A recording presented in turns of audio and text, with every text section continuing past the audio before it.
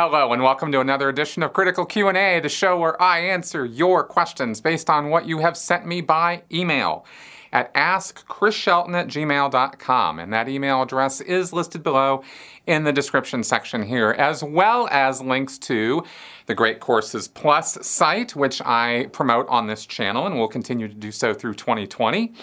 And also links to my merch site, Critical Merchandise, which you can also take advantage of for the holiday season or otherwise to spread the joy and happiness of critical thinking, and some humorous stuff about Scientology as well. And links to my book on Amazon, Scientology, A to Xenu, An Insider's Guide to What Scientology is Really All About. And let's see, any other links? Oh, I don't know, there's probably some other fun links down there too. Oh yes, of course, in case you wanted to donate to the channel. Okay, so that all being said, it is Christmas, and in the spirit of The Rise of Skywalker, a movie I am not particularly pleased with, but it is out this week, and Christmas, I am dressed for the occasion. I also have, coming up this week, if all goes well, it has already been shot, it's in the can, I just need to put it together, but I have a bonus episode of the Sensibly Speaking podcast for you guys that I will be putting out midweek. As a little Christmas present for you guys, and I hope you enjoy what Seth Andrews and I had to talk about for our ideas and plans for where we've been and where we're going in the new year.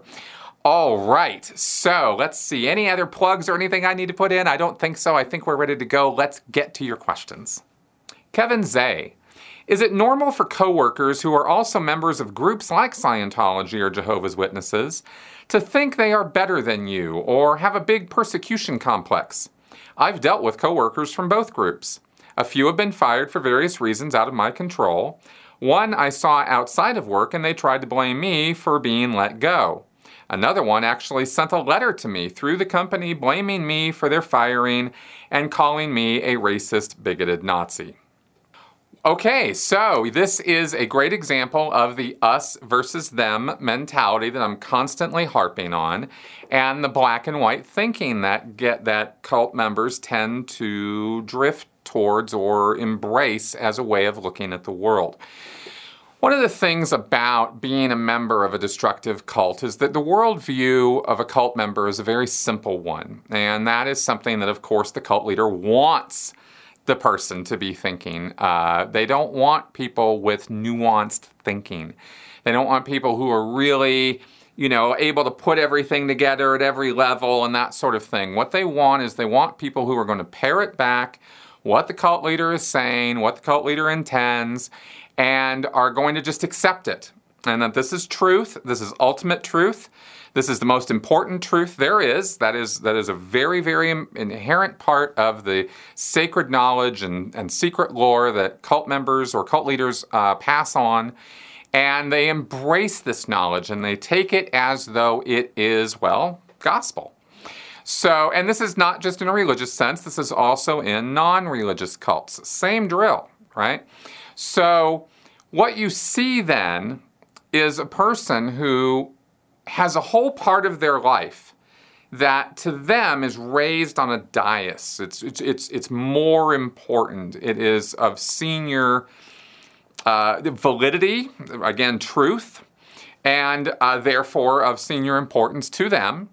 And everything they see in their life filters through this. That, a destructive cult is not a part-time activity. Being a cult member is not a part-time thing that you do. Not when you really embraced it and you're really all in.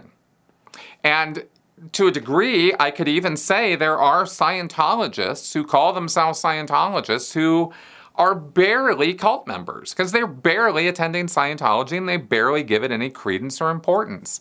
On the other hand, there are most Scientologists who go all in on it, right? And same with Jehovah's Witnesses. They demand absolute loyalty and absolute commitment and dedication. And they demand that this belief system or this set of ideas trump everything else in the person's life. So of course this is going to affect their professional relationships and their ability to even do their job because of the filtering, right? Because of all the biases and things that are set up and because of the way they look at other people and the way they interact with them. And the thing about cult members, when you interact with them socially or whatever, is that they tend to not have a very good ability to put filters in place on that stuff. They say inappropriate things, or they're certainly thinking inappropriate things about you, about other people around them. Like Scientologists, for example, they actually think in words to themselves when they look around at other people in the office. Let's say it's a coworker. They look around at other people there with the idea that all these people are more ignorant, stupid, uninformed, aberrated, that's the word that they use in Scientology for unable to think clearly or rationally. And this is all summed up by this word WOG, which is I understand it's a racial epithet, but that's not how I'm using it. I'm using it in the Scientology sense. And in that sense, it's a slur, but it's not a racial slur. It's a slur against everybody who is not a Scientologist. And this is the kind of language, this us versus them language, that develops.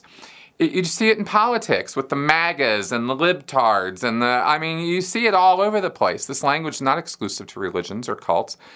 But when you see it being used in this extreme way, then you start thinking, something culty going on there.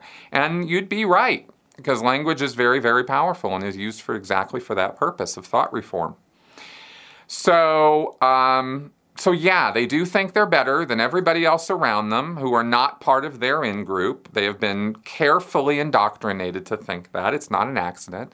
And it's not even something you'd want to put on them. Completely, at least. Sure, a person is responsible for how they think and act, but when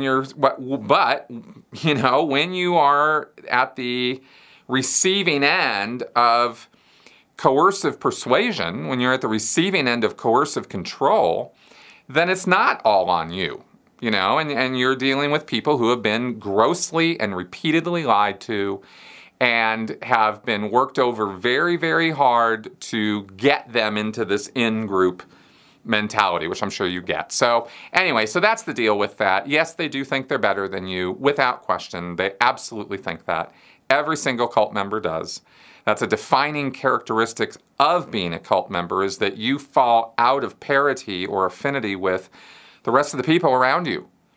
And this is one of the things that drives people crazy about cult members, by the way, is that you can't help but get that sort of flow from them, for lack of better terminology right now, right? When they're talking to you, you get this sort of arrogance or this condescension or conceit, and it's bad. And the deeper they go in, the more, that is there. But the more successful they are in life, the better able they are to hide that condescension or arrogance, but it will come out. And especially in times of stress or trauma, like getting fired from your job, then it's going to come out really hard, right? And they're going to blame you, they're going to blame the boss, they're going to blame the company, they're going to blame everybody but themselves. So, there you go. Nick C. Last night, I watched the latest Q&A on YouTube, and it was preceded by an ad from Scientology. I got distracted watching the episode, so I decided to watch it for the second time, and the same Scientology ad came before it. What do you think is going on? And more importantly, how do you feel about it? Okay, ads, Scientology ads. People comment on this all the time on my channel. I saw a Scientology ad before the video, and I've always laughed at it. I always thought it was just kind of funny, because Scientology money, of course, is going to Google to pay them for an ad campaign, and and then their ads appear on my videos, right? And I'm like, all right. So it's a waste of Scientology money, and that's always kind of a good thing as far as that goes. At least it's coupling up with something that's immediately debunking it. And I don't know, that's pretty much the only real thought I've put into it. I haven't really done any real deep thinking about this. It happens, by the way, in case you guys are wondering, based on the subject matter in my title and in my keywords, and Scientology, of course, is all throughout my channel through the keywords, because a lot of my videos have to do with Scientology. And the Google ad algorithms just match up the Scientology ads with my channel for that reason. I'm sure if Scientology had a choice in the matter, they wouldn't be running their ads on my channel. I don't know, maybe they would. They might be stupid enough to do that, but I think it's really just Google's algorithms, the ad matching algorithms that are doing that. And I think that's pretty much how that works. And I'm fine with people seeing Scientology's commercials in contrast with my work. I don't think it invalidates my work or puts a hamper on it in any way. If anything, it highlights why I'm doing what I'm doing and the need for it. So, there you go. Lauren Sauclair.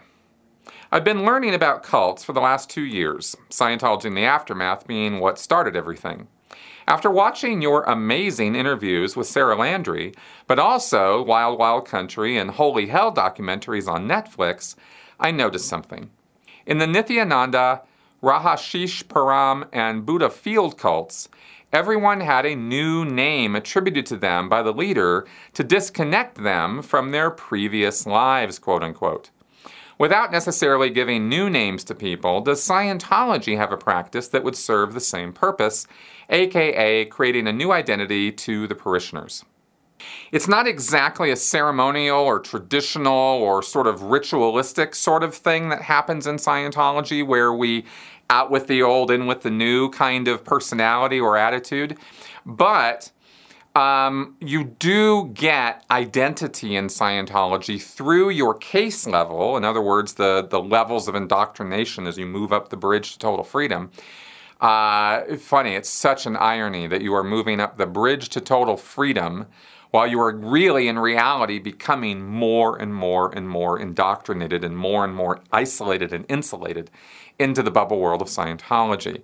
But that's cults for you. So yes, there is that happening, and those status levels, as we've referred to them many times, can also be looked at as aspects or substitutions for the person's identity. And the people definitely take this as part of their identity. When they achieve the state of clear, when they achieve OT levels, that's now part of who they are. And they very, very much identify with that.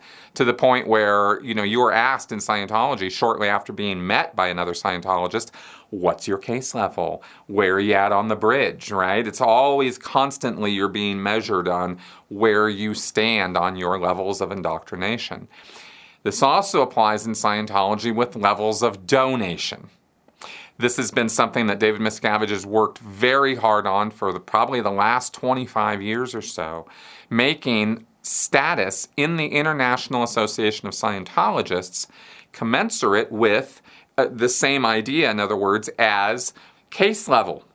In fact, Miscavige, as I've mentioned and I think wrote about in the past, Miscavige has actually equated giving money for nothing, just donating your money to the International Association of Scientologists for whatever they're going to use it for, and there is zero transparency, zero accountability.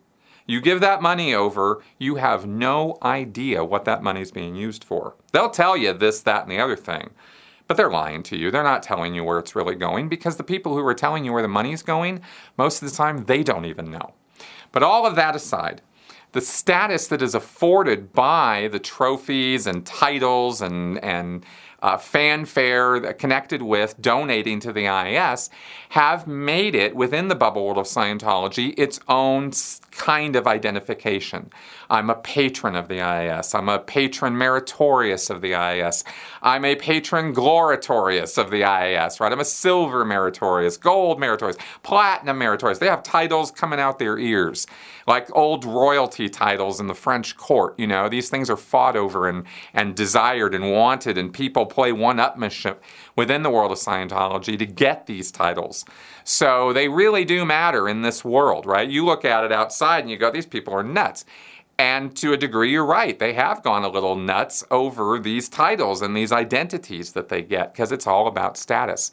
And within the social hierarchy of Scientology, case level, training level, and IAS donations are the three things that pretty much establish your identity as a Scientologist. So that's kind of how it works there. And of course, the longer you're involved in this, the less your previous non-cult personality, the less influence that has, the less that is you, as you've created this sort of new identity and paradigm for yourself. And that's pretty much how that works.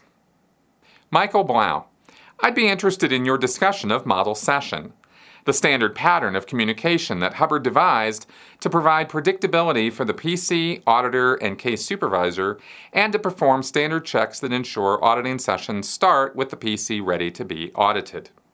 In my limited experience as an auditor, I found reads and floating needles difficult to recognize, and I found myself relying more on PC indicators, how the person looks.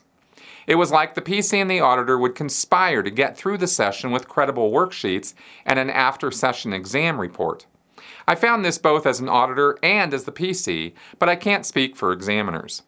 Now, in retrospect, I am ashamed to admit such a breach of integrity. Do you think such collusion was commonplace? Okay, Michael, some Scientology terminology there with some definitions in there, so I hope people who heard that question understand the basic gist of it.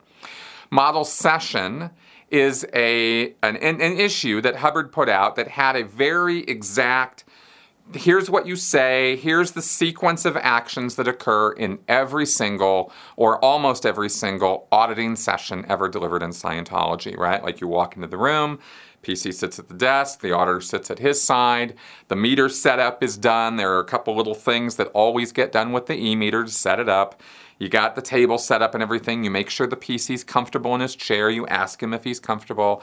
You ask him if he's hungry. You ask him if he's tired. If he is, then you can't do the session. You got to handle those things.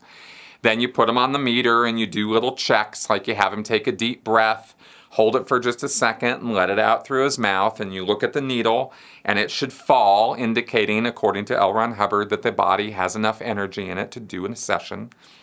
It's no such thing, but that's what Hubbard translated that to mean. And then you start the session, and you start it by saying, is there any reason not to begin the session? Good. This is the session. You always say it that way. This is the session. And then you do the process, right? First you do something called the rudiments, and then you do the main body of the session. And then when it looks like it's time to wrap up, you say, well, it looks like we're going to be ending session shortly. Is there anything you'd care to say or ask before I end the session? Write down whatever the guy says, and then you say, end of session. And you make sure he really gets it, right? And then the session's over, and you take the pre-clear to an examiner, a separate person with a meter, usually sitting in a room, and the PC goes in there, and he sits down and picks up the cans, and the examiner just looks at him, takes down anything he wants to say about the session he just had, and makes sure that the e-meter has a floating needle on it, okay? And that whole thing that I just described to you is the basic pattern of every single auditing session ever delivered in Scientology. The variation comes in as to what the processes consist of, the main body of the session, and how the PC responds to what is being done to him in the auditing session. Those are the variable factors. So, and there's hundreds and thousands of variables in those factors, okay? There's lots and lots of different kinds of auditing, lots of different processes that get run on people, and people from all different walks of life respond to auditing in different ways. They're supposed to respond in a uniform way, though, and that's what model session is all about, is making every session the same.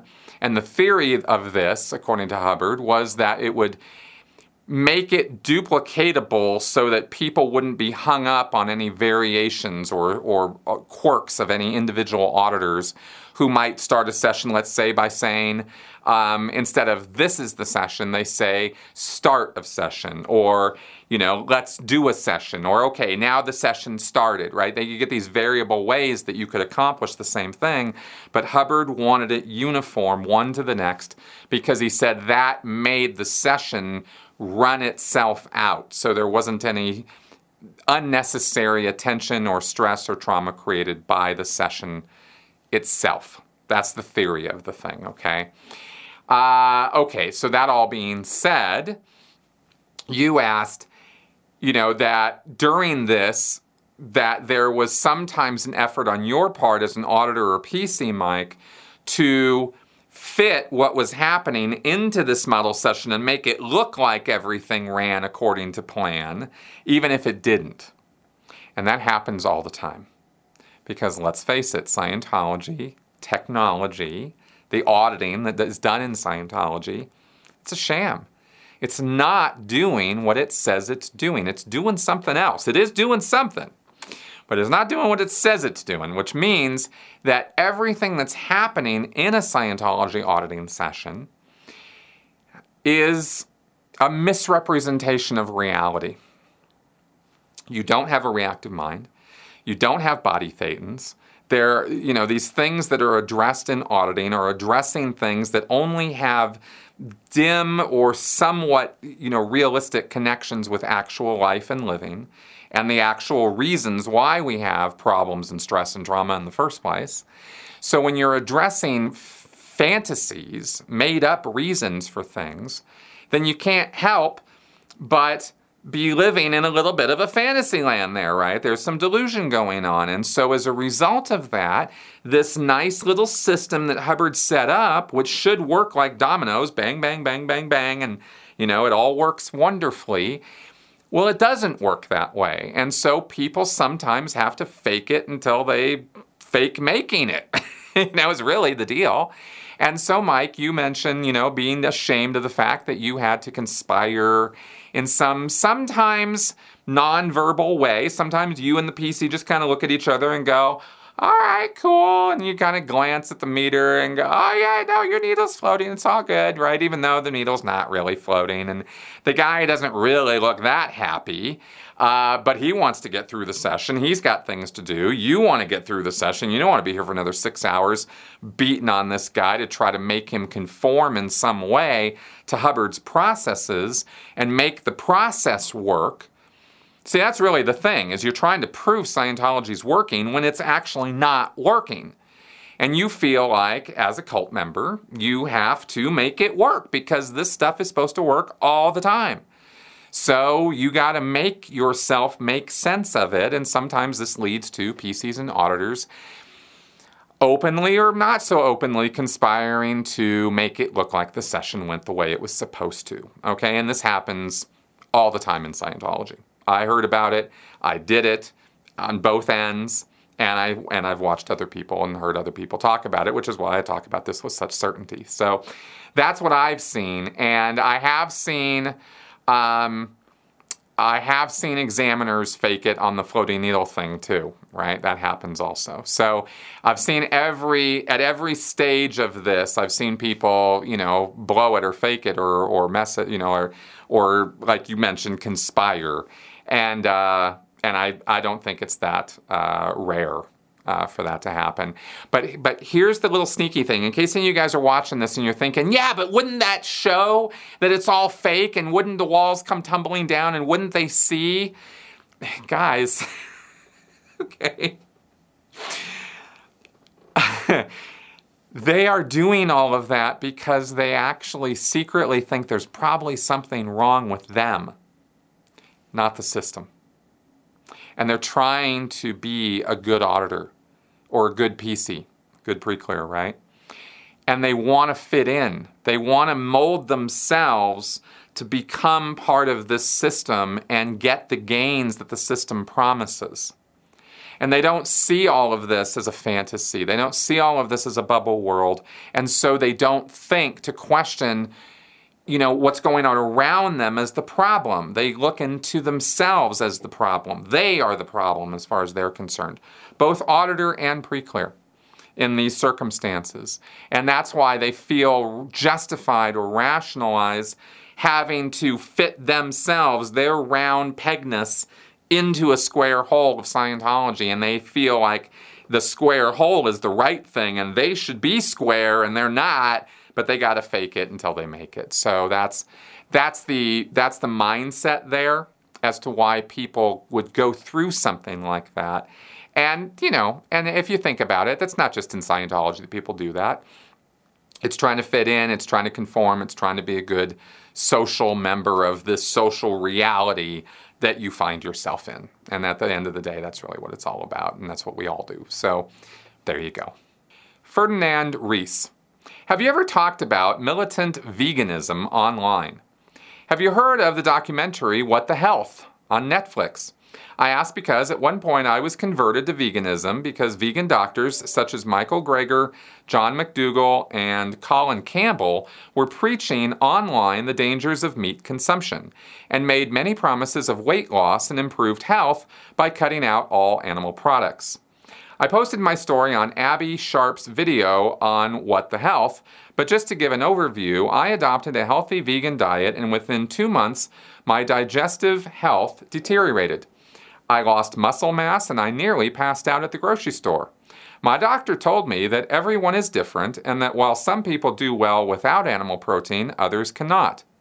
I eventually regained my health after introducing meat back into my diet, but the recovery was very slow. I started watching your videos, which have helped me think critically about diet and health in general. I hadn't posted much in public about my brush with veganism until What the Health came out.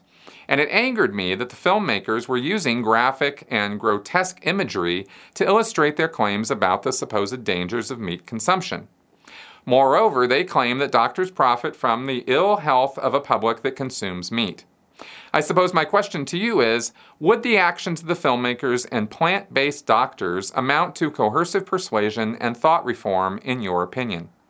Furthermore, what advice will you give to anyone who is thinking of radically changing their diet? All right, militant online veganism. Woo! Okay, so yeah, sure. Of course, there's cultic aspects to this. As there are in any social movement or group, you will find people on the extreme ends who are pushing must do this, must comply, must, follow all the rules that we are telling you because we know what's best. Well, when it comes to diet, I don't trust anybody anymore because in my lifetime, milk has gone from good to bad to good. Sugar has gone from bad to maybe not so bad to really horribly bad to great for you to bad. And meat has gone from, American meat and potatoes, burgers and, dogs, to how dare you eat meat, raw meat diet. I mean, we even had that in the Sea Org for a while, and I'm sure that was all around in the world as all the rage. I think that was in the 90s. To don't you dare eat any meat at all. How could you? You are the most immoral scumbag of the universe, and I cannot even believe that I am talking to you because you are such a scumbag for killing all those animals. Well, okay. We are at the top of the food chain for a reason, and we eat meat. And I, for one, am a complete meatosaurus. And I'm not even pretending to be unbiased on this particular question. I believe that the human diet has successfully survived with meat for thousands of years.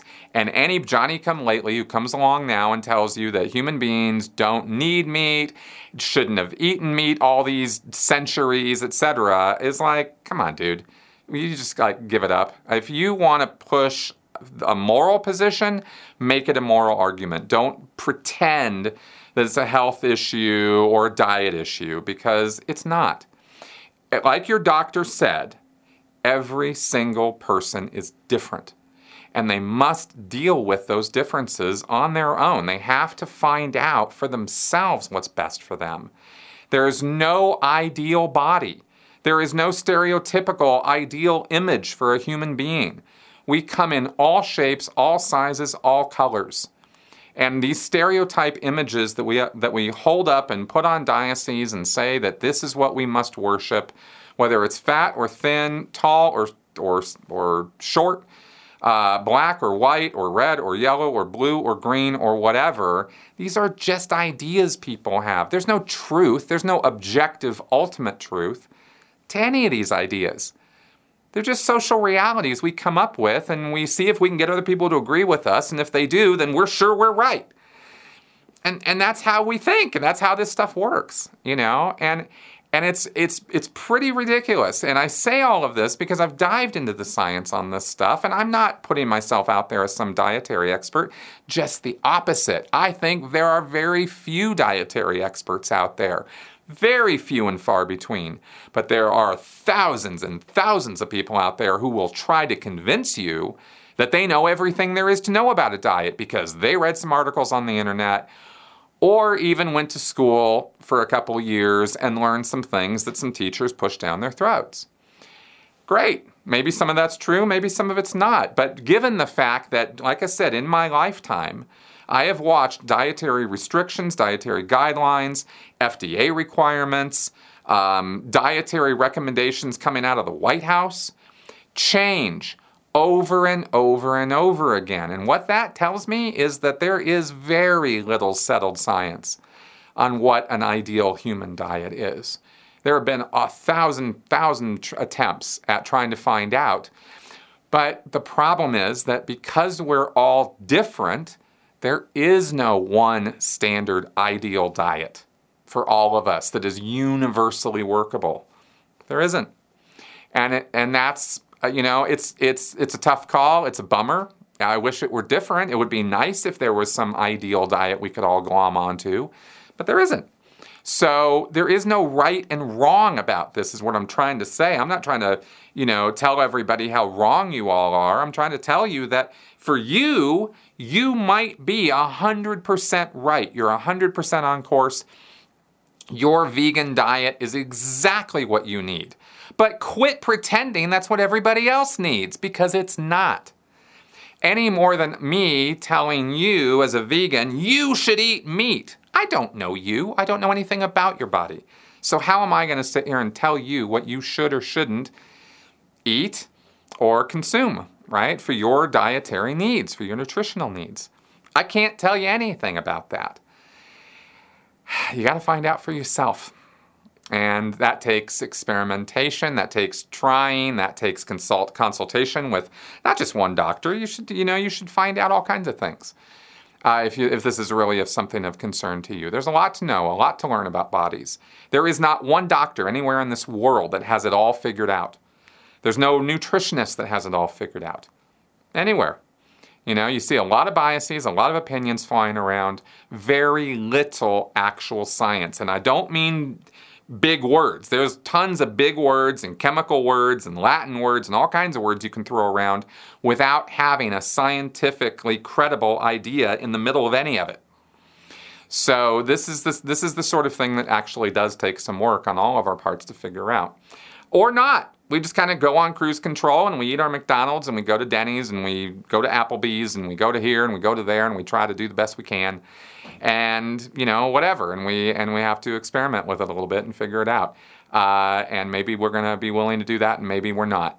But I'm going to tell you that from my point of view, as all the research I've done on this, anyone telling me what I have to eat or not eat based on their morality or their idea of what is a healthy diet, I take that along with their idea, their opinions about the weather. It means about that much to me. So that's my take on that, and I am sure I'm going to hear about all kinds of disagreements on it in the comments, and that's totally fine. That kind of proves my point. We've all found different solutions and ideas and dietary guidelines and restrictions for ourselves. The mistake we make is thinking that because we found that for ourselves, we now need to project that onto everybody else. We really don't. And all of the heated, really passionate name-calling and all that stuff that can ensue as a result of this just tells me how, when that happens on the part of anybody on any level of any position, okay, now I know I got somebody who's a little unhinged on my hands, right? They've gone a bit too deep into this. And you lose the perspective. And when you lose that, you kind of lost everything. So that's why I preach, maybe back off and just kind of let everybody kind of do their thing. Okay, so there you go.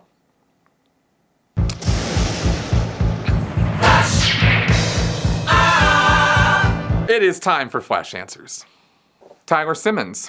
I know Hubbard hated Christianity, but what would he have to say about Islam? I'm curious if LRH's hatred of organized religion would also apply to Islam.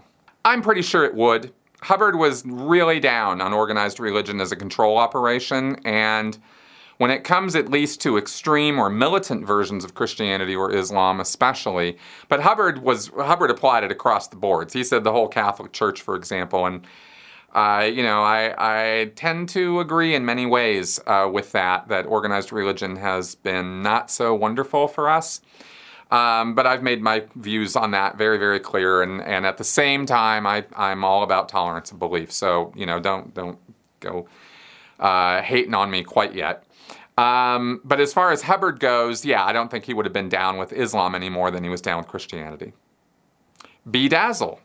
Will Smith and his wife Jada have long been accused of being Scientologists, but despite donating tons of money to Scientology-related causes, have always denied the claim and say something like, "We respect Scientology teachings, but we are not Scientologists."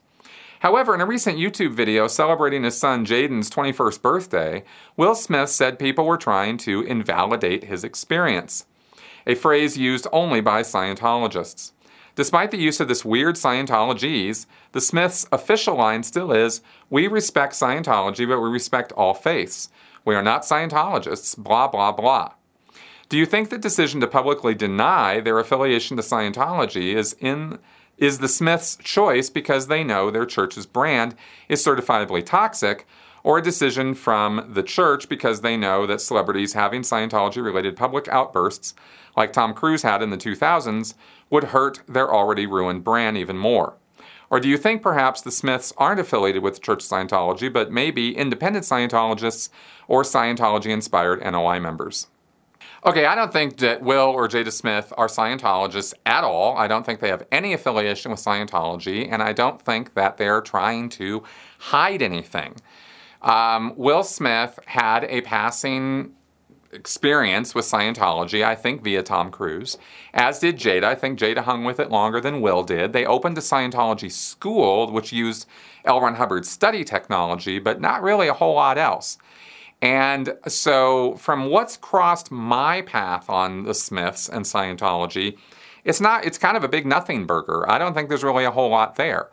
Will Smith is a seeker. He's a guy who's been looking around for truths and things to help him in his life from all different sources. But Will Smith and Jada Smith have said and done things that Scientologists absolutely will not say or do. And they have done that many times, including saying they are not Scientologists. Scientologists don't deny that they're Scientologists. Those two things don't ever go together. Scientology celebrities will sometimes hide that they are Scientologists, but that's different from lying about it. There's a very big, huge chasm between those two things. A celebrity will come in through the back door, they will not be in the Scientology magazines, they will not talk about Scientology in the media, but they can still be practicing Scientologists. You cannot, as a Scientologist, read Keeping Scientology Working and then deny you're a Scientologist and think that you're a Scientologist. Those two things don't go together. So when they say they are not Scientologists, I believe them. And that's what I can say about that. Evil Dolly. I get that people who get to OT3 are totally brainwashed, so they accept the crap. But this is the very beginning of the course. Be honest, how many people just told you to go fuck yourself and left? In all the years that I was in Scientology, not one person ever told me to go fuck myself and just left. I'm not totally sure if you're asking about people at OT3 or people at the beginning, but I will tell you that there are plenty of people who come into a Church of Scientology, look around, and leave. Or sit down, do the OCA test, the personality test, get their results, and then go, this ain't for me, and they leave. Plenty of people do that. The Scientology mind control isn't something that works on everyone, who comes in.